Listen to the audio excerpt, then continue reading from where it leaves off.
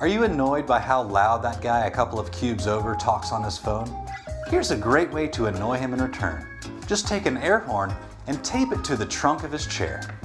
Need to leave work early without anyone noticing? Just leave a decoy jacket on the back of your chair and some half-eaten food on your desk. To get rid of a pesky rodent in your office with a single paper clip, just take the paper clip, unfold it, and insert into the rodent's heart. If you're in a meeting and you've forgotten someone's name, just ask them their name. I'm sorry, what was your name again? Kevin. Then just pretend you only wanted their last name. I know, your last name. Williams. Think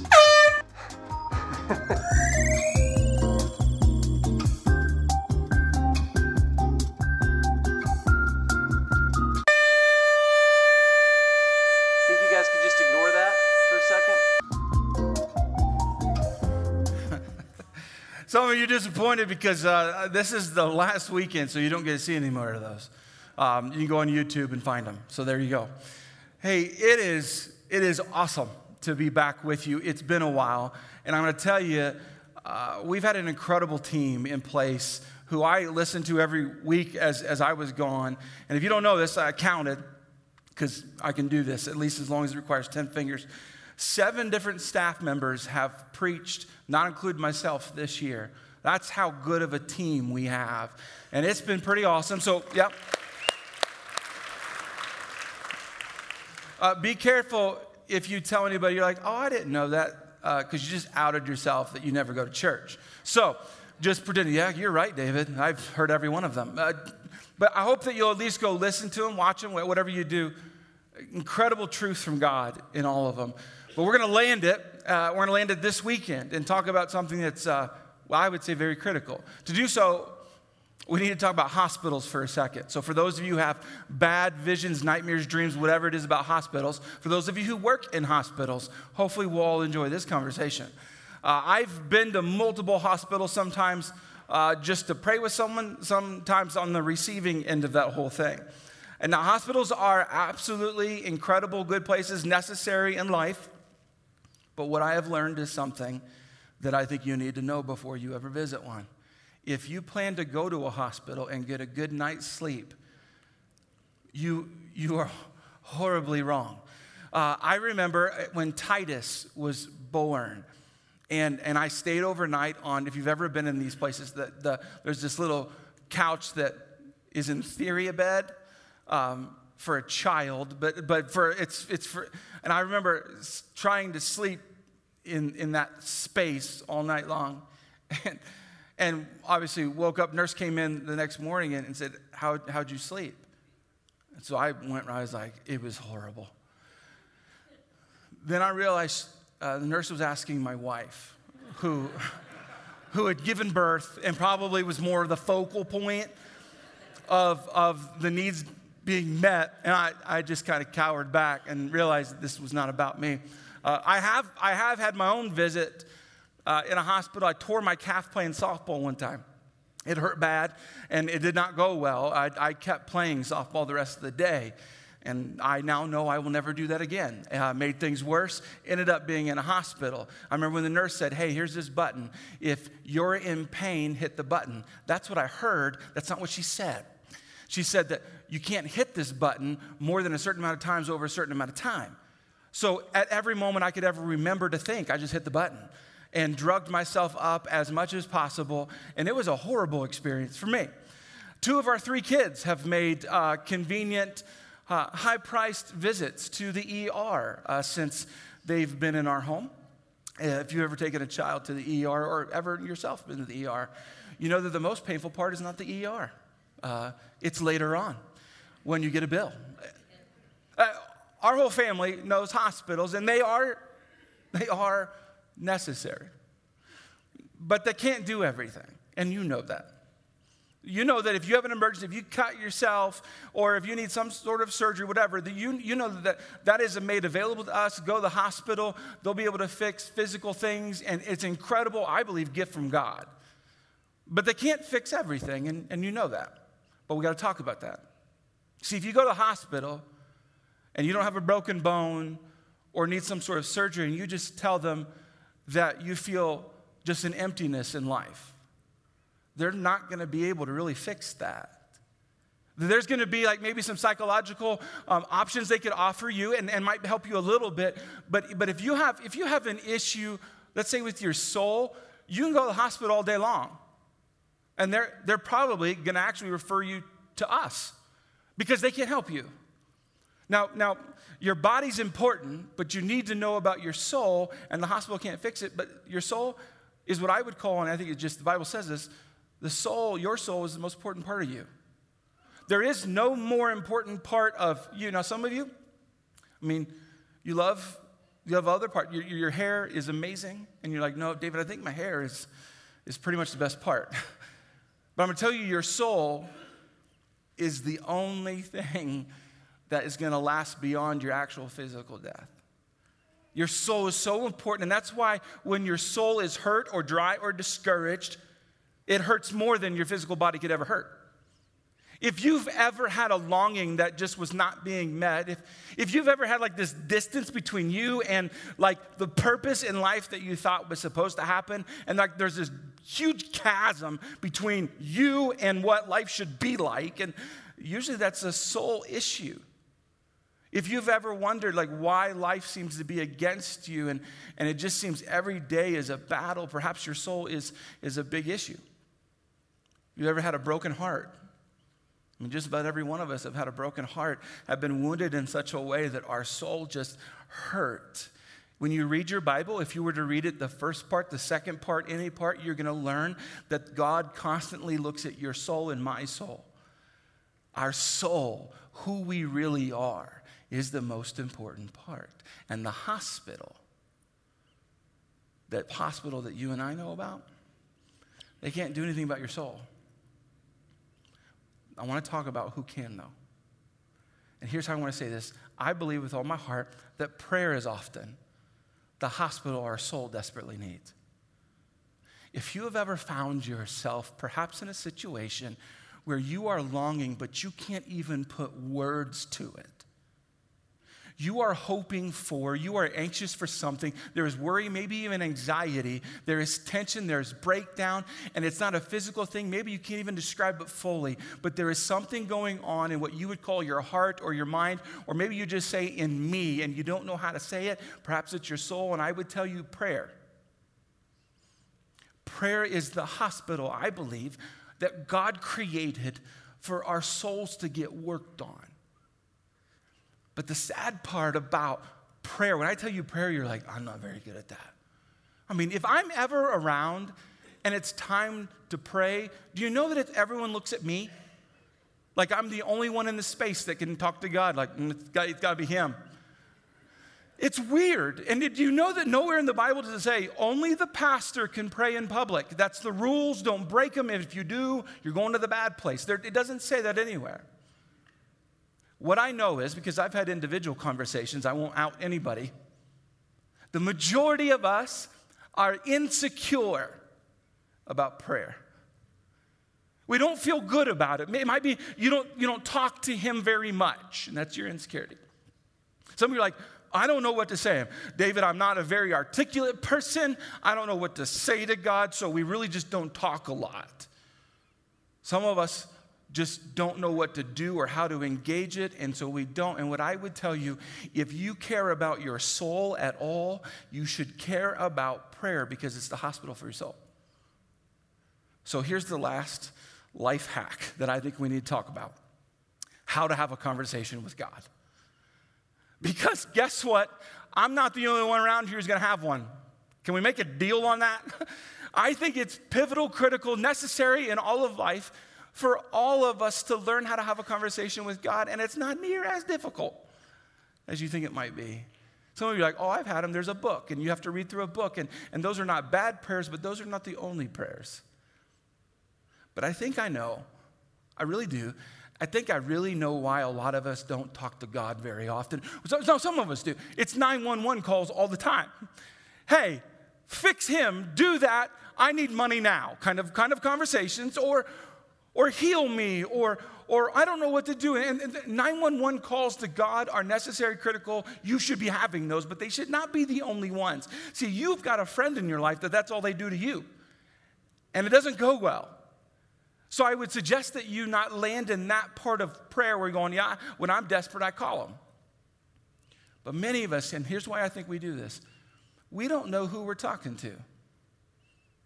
I mean, you hear a guy like me say, well, we need to talk to God. Conversations with God, necessary, but many of us have forgotten who we're actually talking to. Like when you actually say, hey, God, or Father, or however you begin the conversation, many of us, we don't even know, or thank you, God, for this incredible hamburger. I need you to bless it so it doesn't hurt my heart, kind of a thing.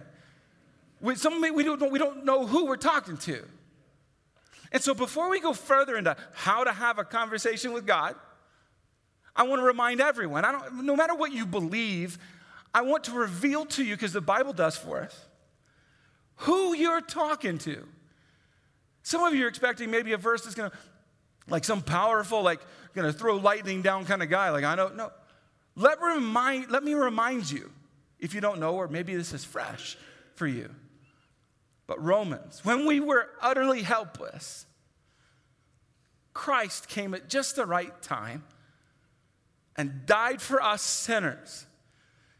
Some of us are like, well, sinners, that seems intense. Other of us are like, so I'm included? Yeah. If you've ever sinned, ever. If you're not sure, just ask the person next to you if you've ever sinned. Who did Jesus Christ die for? Who did God? Us, everyone. Now, most people would not be willing to die for an upright person, though some might perhaps be willing to die for a person who is especially good. But God showed his great love for us. Let me say, when you pray, when you have conversations with God, make sure you know you're talking to this guy. But God showed his great love for us by sending Christ to die for us while, perhaps one of the most key words in this whole part, while, like, not before you got everything cleaned up and fixed up and got everything back in order. While we were still sinners. When you and I pray, when you have a conversation with God, no matter if you've been good that day or not, you're still talking to God who loves you so much that he would give the ultimate sacrifice just to have you in a relationship with him. Don't ever forget that when you pray, you're not talking to empty space. You're not talking to a God that's not sure if he likes you or not. You are talking to not just the creator of everything that you and I know and haven't even discovered yet. You're talking to a God who has intervened in life here on earth so that you and I could spend eternity with him. His agenda with you and I is that these conversations aren't just here on earth, but they last literally for eternity. So it's important that now you and I understand how to have a conversation with God, because it'll get real awkward if it doesn't start happening until you face him. So you and I, let's lean in. Let's lean into what a conversation with God entails, requires. What's so necessary that you and I have got to spend a sermon on how to have a conversation with God, because do not be so far as think that, it's got to be certain poetic words. No. It's more about you and how you see him and how you speak to him. And many of us don't know how to do it, so we don't do it. We don't even talk to him. Here's the first one. Our conversations with God require an authority check.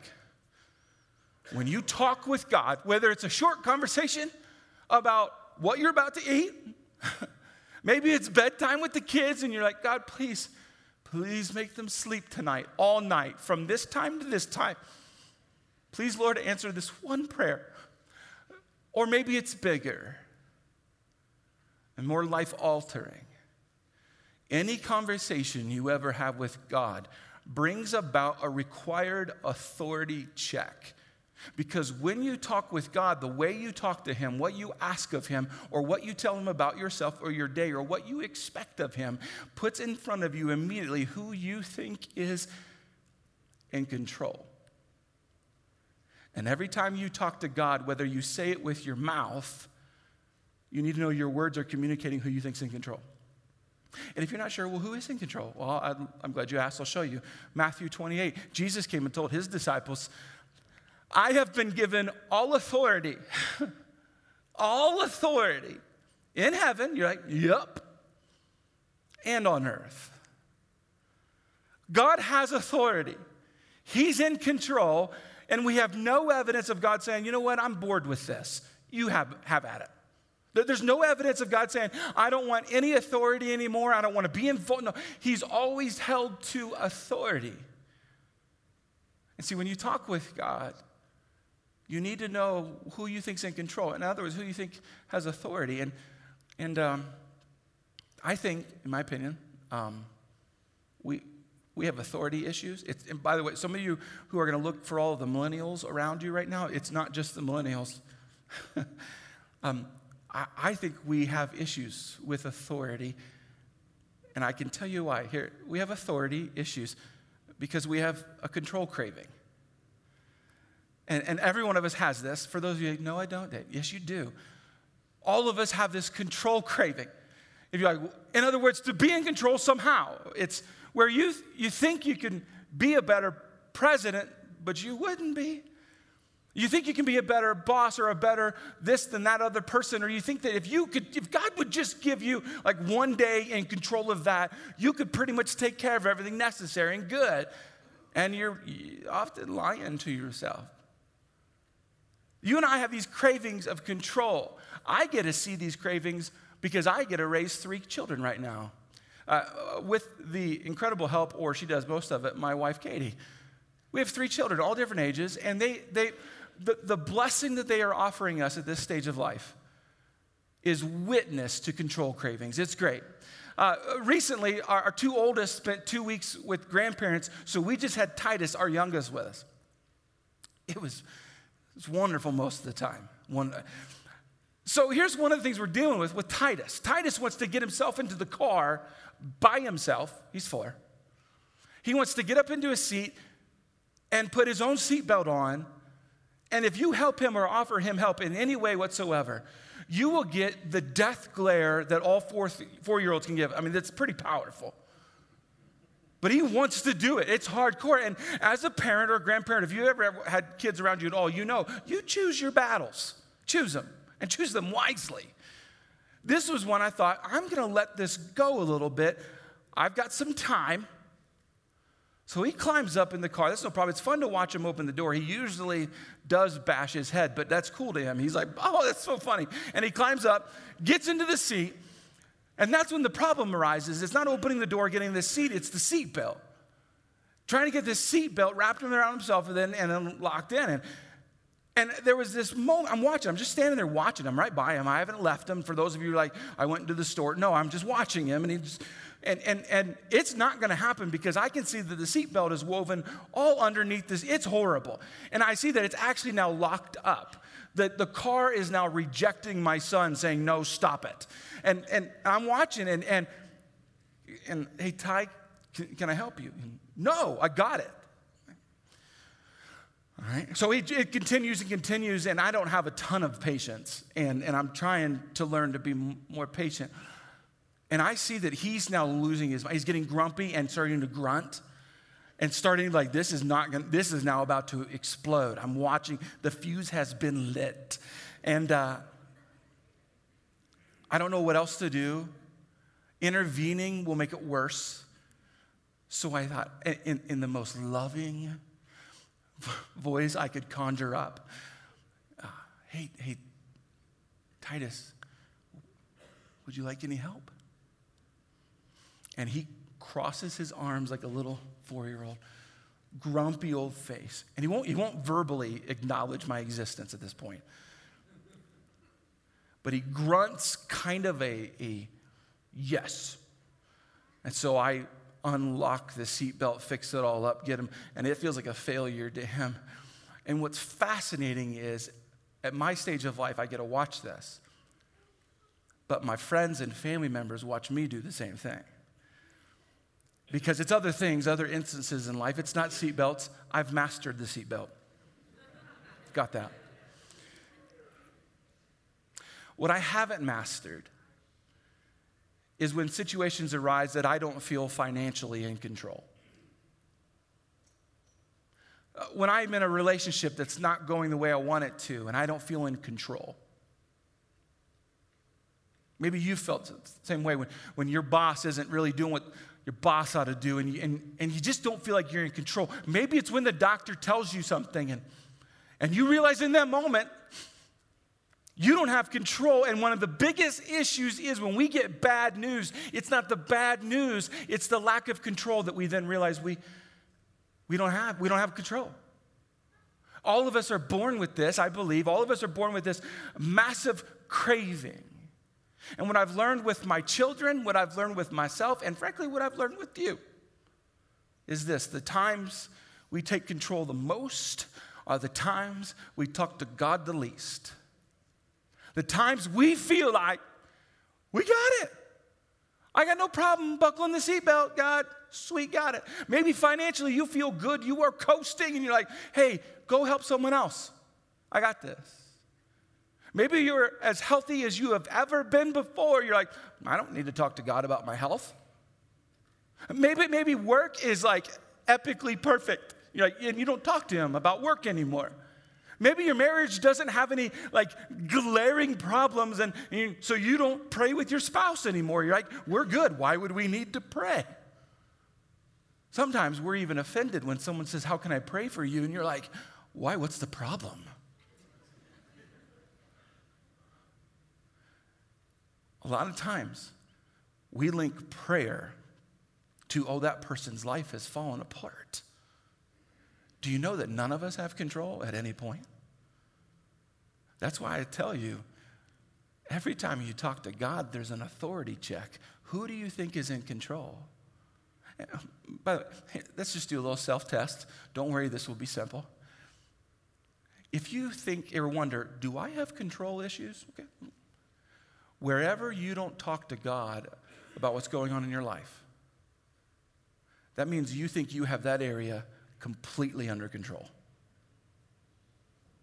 If you don't talk to God very often, unless there's these big moments, that means you're a control freak. You may not like what I just told you, but it's fine. I love you.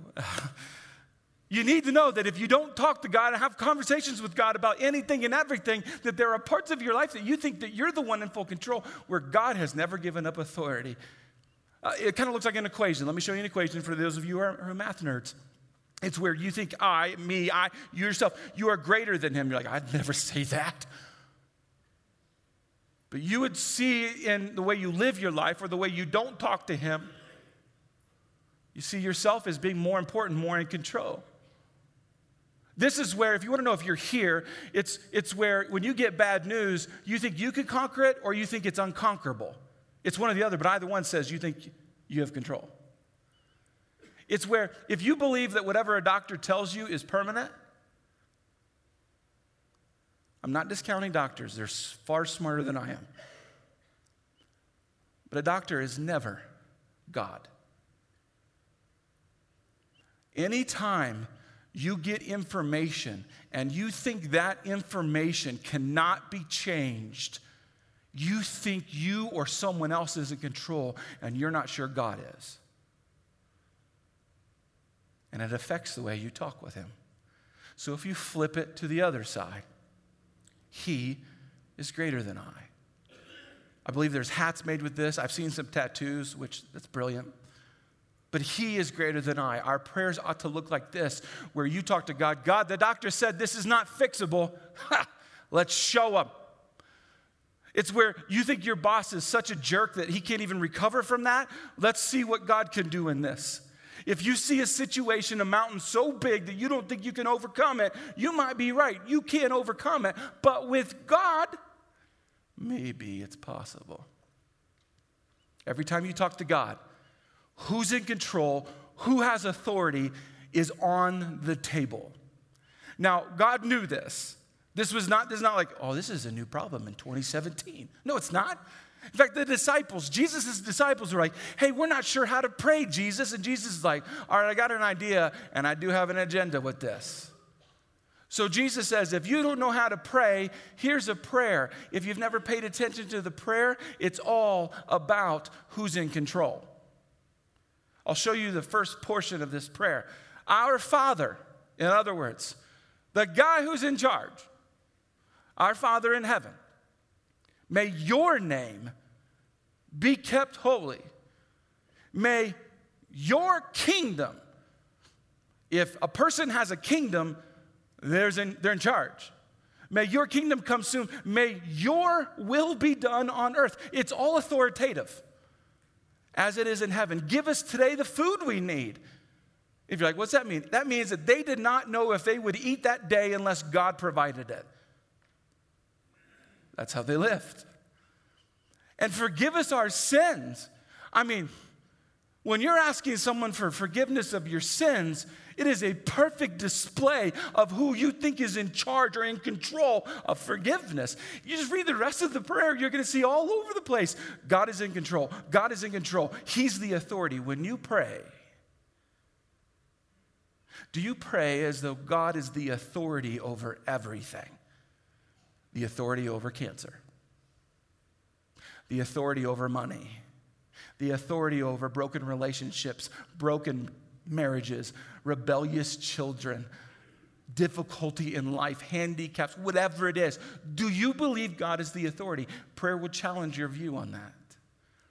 It got worse. You'd think that when Jesus gave us a prayer that we'd be like, all right, God's authority, I got this in place. No, in fact, later on in the Bible, one of the guys writing had to pray for the people that they would actually get this. So not only is God is an authority, but now there's people praying for us that will understand what I'm teaching. I'll show it to you. Ephesians make this. I also pray that you will understand. Very eloquent way. Hey, the people that don't get it, I'm praying for you. I also pray that you will understand the incredible greatness of God's power. A prayer literally for people like you and I who don't always understand God's power. I understand, you understand, we get this. We often misunderstand God's power. We often think it's less, or hey, maybe some of us think that it's not available to us because we haven't lived perfectly. Thousands of years ago, there were prayers going to God. God, can you help us just understand that you're an authority? Prayer is not complicated. Conversations with God are not for some group of people, but they are for people who recognize God is authority. To be very open with you, in the past year or so, my conversations with God have changed. And like I said, to be very open with you, there are multiple times throughout the day that I'll stop and say, God, I just want to acknowledge something to you. You have authority. You have authority over my children. You have authority over the oceans that can control how they go in and go out. God, you have authority over the sun and the moon, and you can move them wherever you would like. God, you have authority over our church. You have authority over our government. You have authority over this world. And I just want to tell you that I know that you have that authority. If you will begin to pray like that, you will begin to deepen your relationship with God in a way that you never knew. Authority is the first step. Here's the second and last one. Our conversations with God reveal our role with God. See, God is authority, but also not only is he authority, but how do you view yourself when you talk to him? If you want to talk to God and have like rich conversations, like good ones, then you will understand that not only does God have a role and he has authority, but you have a role too, a position. I read a book with the staff this past year. The book's not worth recommending, but there is a part of the book that I will share with you that's worth reading the whole book. So in the book, the guy brings up in a short little part of the book, what position do you pray from when you talk with God? He listed the first one. Do you talk to him like you're a slave? If you talk to God like you're his slave, you're reluctant to even pray to him. You're like, I can't talk to God. I'm unworthy. Like, I can't even talk to him. Like, he's my master, and I'm just waiting for him to tell me what to do, so I can't even talk to him unless he talks to me. That's how a slave would pray. You have no right to ask. Many of us, I know I'm stepping on toes, but if you pray like a slave, that means you feel like you can't talk to God and even ask him for anything. You're like, who am I to ask for anything? However, the Bible tells us over and over and over again, please ask, please ask, please ask. Even to the point that says, if you don't ask, you ain't getting. That's David's commentary on that. Prayers are guarded if you pray like a slave. It's kind of like talking to your boss where you feel like, well, I can't say that to my boss because that might not get received well, and I'm not sure if we have that kind of a relationship. So many of us have these guarded conversations with other people who have authority in our lives, and if you're praying to God like a slave, that means you're not at all talking to him about the real things going on in your life. Many people pray from the posture of slave. I'm going to tell you, that's not going to get you into a relationship that you want. There's another negative posture. It's called orphan. And I thought how he wrote this in the book was brilliant. Many of us, oh no, you talk to God. You're like, I talk to him all the time. But you're desperate all the time. Not reluctant. You're desperate. Every conversation with him is rescue me, rescue me, rescue me, rescue me. And you're behaving like his only role in your life is to rescue you from stuff. It's more like begging. God, would you please, please, please, please, please, please, please, please, please. In fact, some of us, if you do this, God, then I will. Some of you are like, oh, go there. Yes, I'm going there. Some of us have prayed, God, if you would just this one thing, then I will. And you made a stupid promise. It's praying to God like you're an orphan. It's like there's a gap between you and God, and the only thing you ask of God are the scraps from his table. I've often prayed this way. God, there are people far more deserving. Just if you could just a little, just whatever you've got left over, just a little bit. I'm so sorry to even have the conversation with you. I probably could have managed these things better. That's not how we talk to God if we want a deep relationship. There's another one, but I want to show you the verses in the Bible where it comes from first that contradict everything I've already told you. So you have not received a spirit that makes you fearful slaves. If you follow Jesus and you're like, I have conversations with God, I follow God, I love God, I believe God loves me. So you have not received a spirit that makes you fearful slaves. Instead, you received God's spirit when he adopted you as his own children. Do you pray to God? Do you have conversations with God from that role? And just for those who are doubters and skeptics, let me show you another part of the Bible that says basically the same stuff. But when the right time came, God sent his son, born of a woman, subject to the law. God sent him to buy freedom for us who were slaves to the law, so that he could adopt us as his very own children. There's another one. Because we are his children, God has sent the Spirit of his Son into our hearts. Do you pray to God as though the Spirit of God is even dwelling in your soul, prompting us to call out, Abba, Father. Now you are no longer a slave, but God's own child. And since you are his child, God has made you his heir.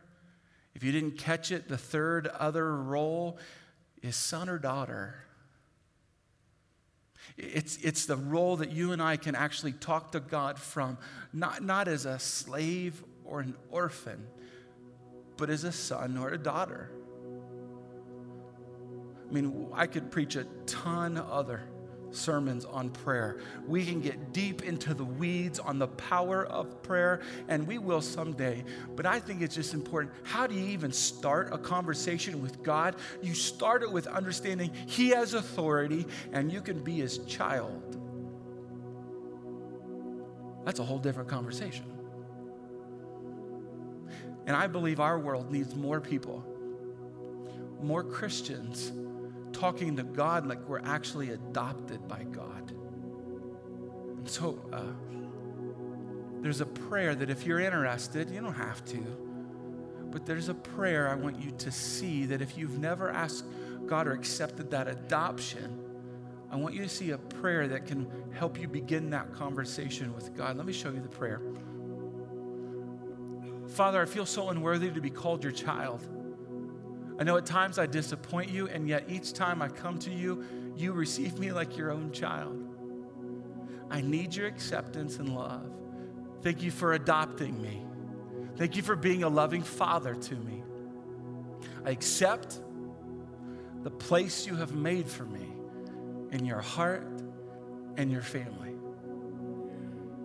I would encourage everyone to begin a conversation with God saying something like that and accept that adoption. And then I would tell you your conversations with God will change, because I know that I talk to my dad way, way differently than I talk to most people. And God is saying he wants to have those kinds of conversations.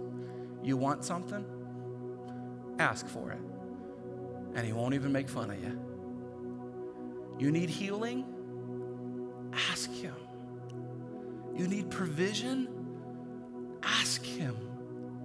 You want to have a conversation about so-and-so? Talk to God about it, not other people. The world immediately would get better.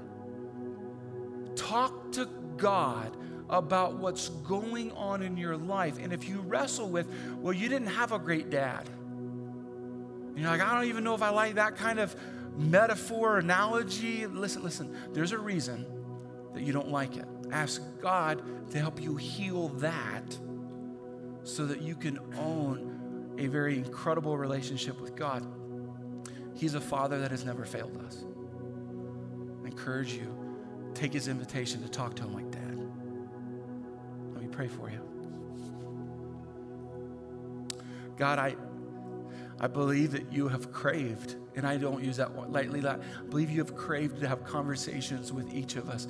I know from the very beginning of time, you have sought to have conversations and relationship with us, the people you've created. So God, I ask that you would forgive us for the moments that we've pushed you kind of to the side, not talk to you. Help us to bring you in to our lives more. God, help us to be parents who have regular conversations with you. God, help us to be family members that have regular conversations with you. God, for those who lead a business, please prompt all of those leaders to have regular conversations with you. For those who lead our government, God, prompt them to have conversations with you. Those folks who are desperate, their souls are in dire need of emergency surgery. God, please begin to work on our souls in the midst of a conversation. I pray for every single person at every single location.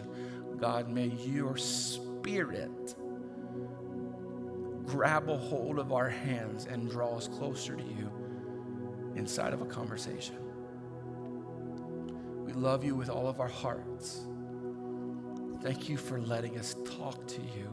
Thank you for listening to us. We pray this in your name.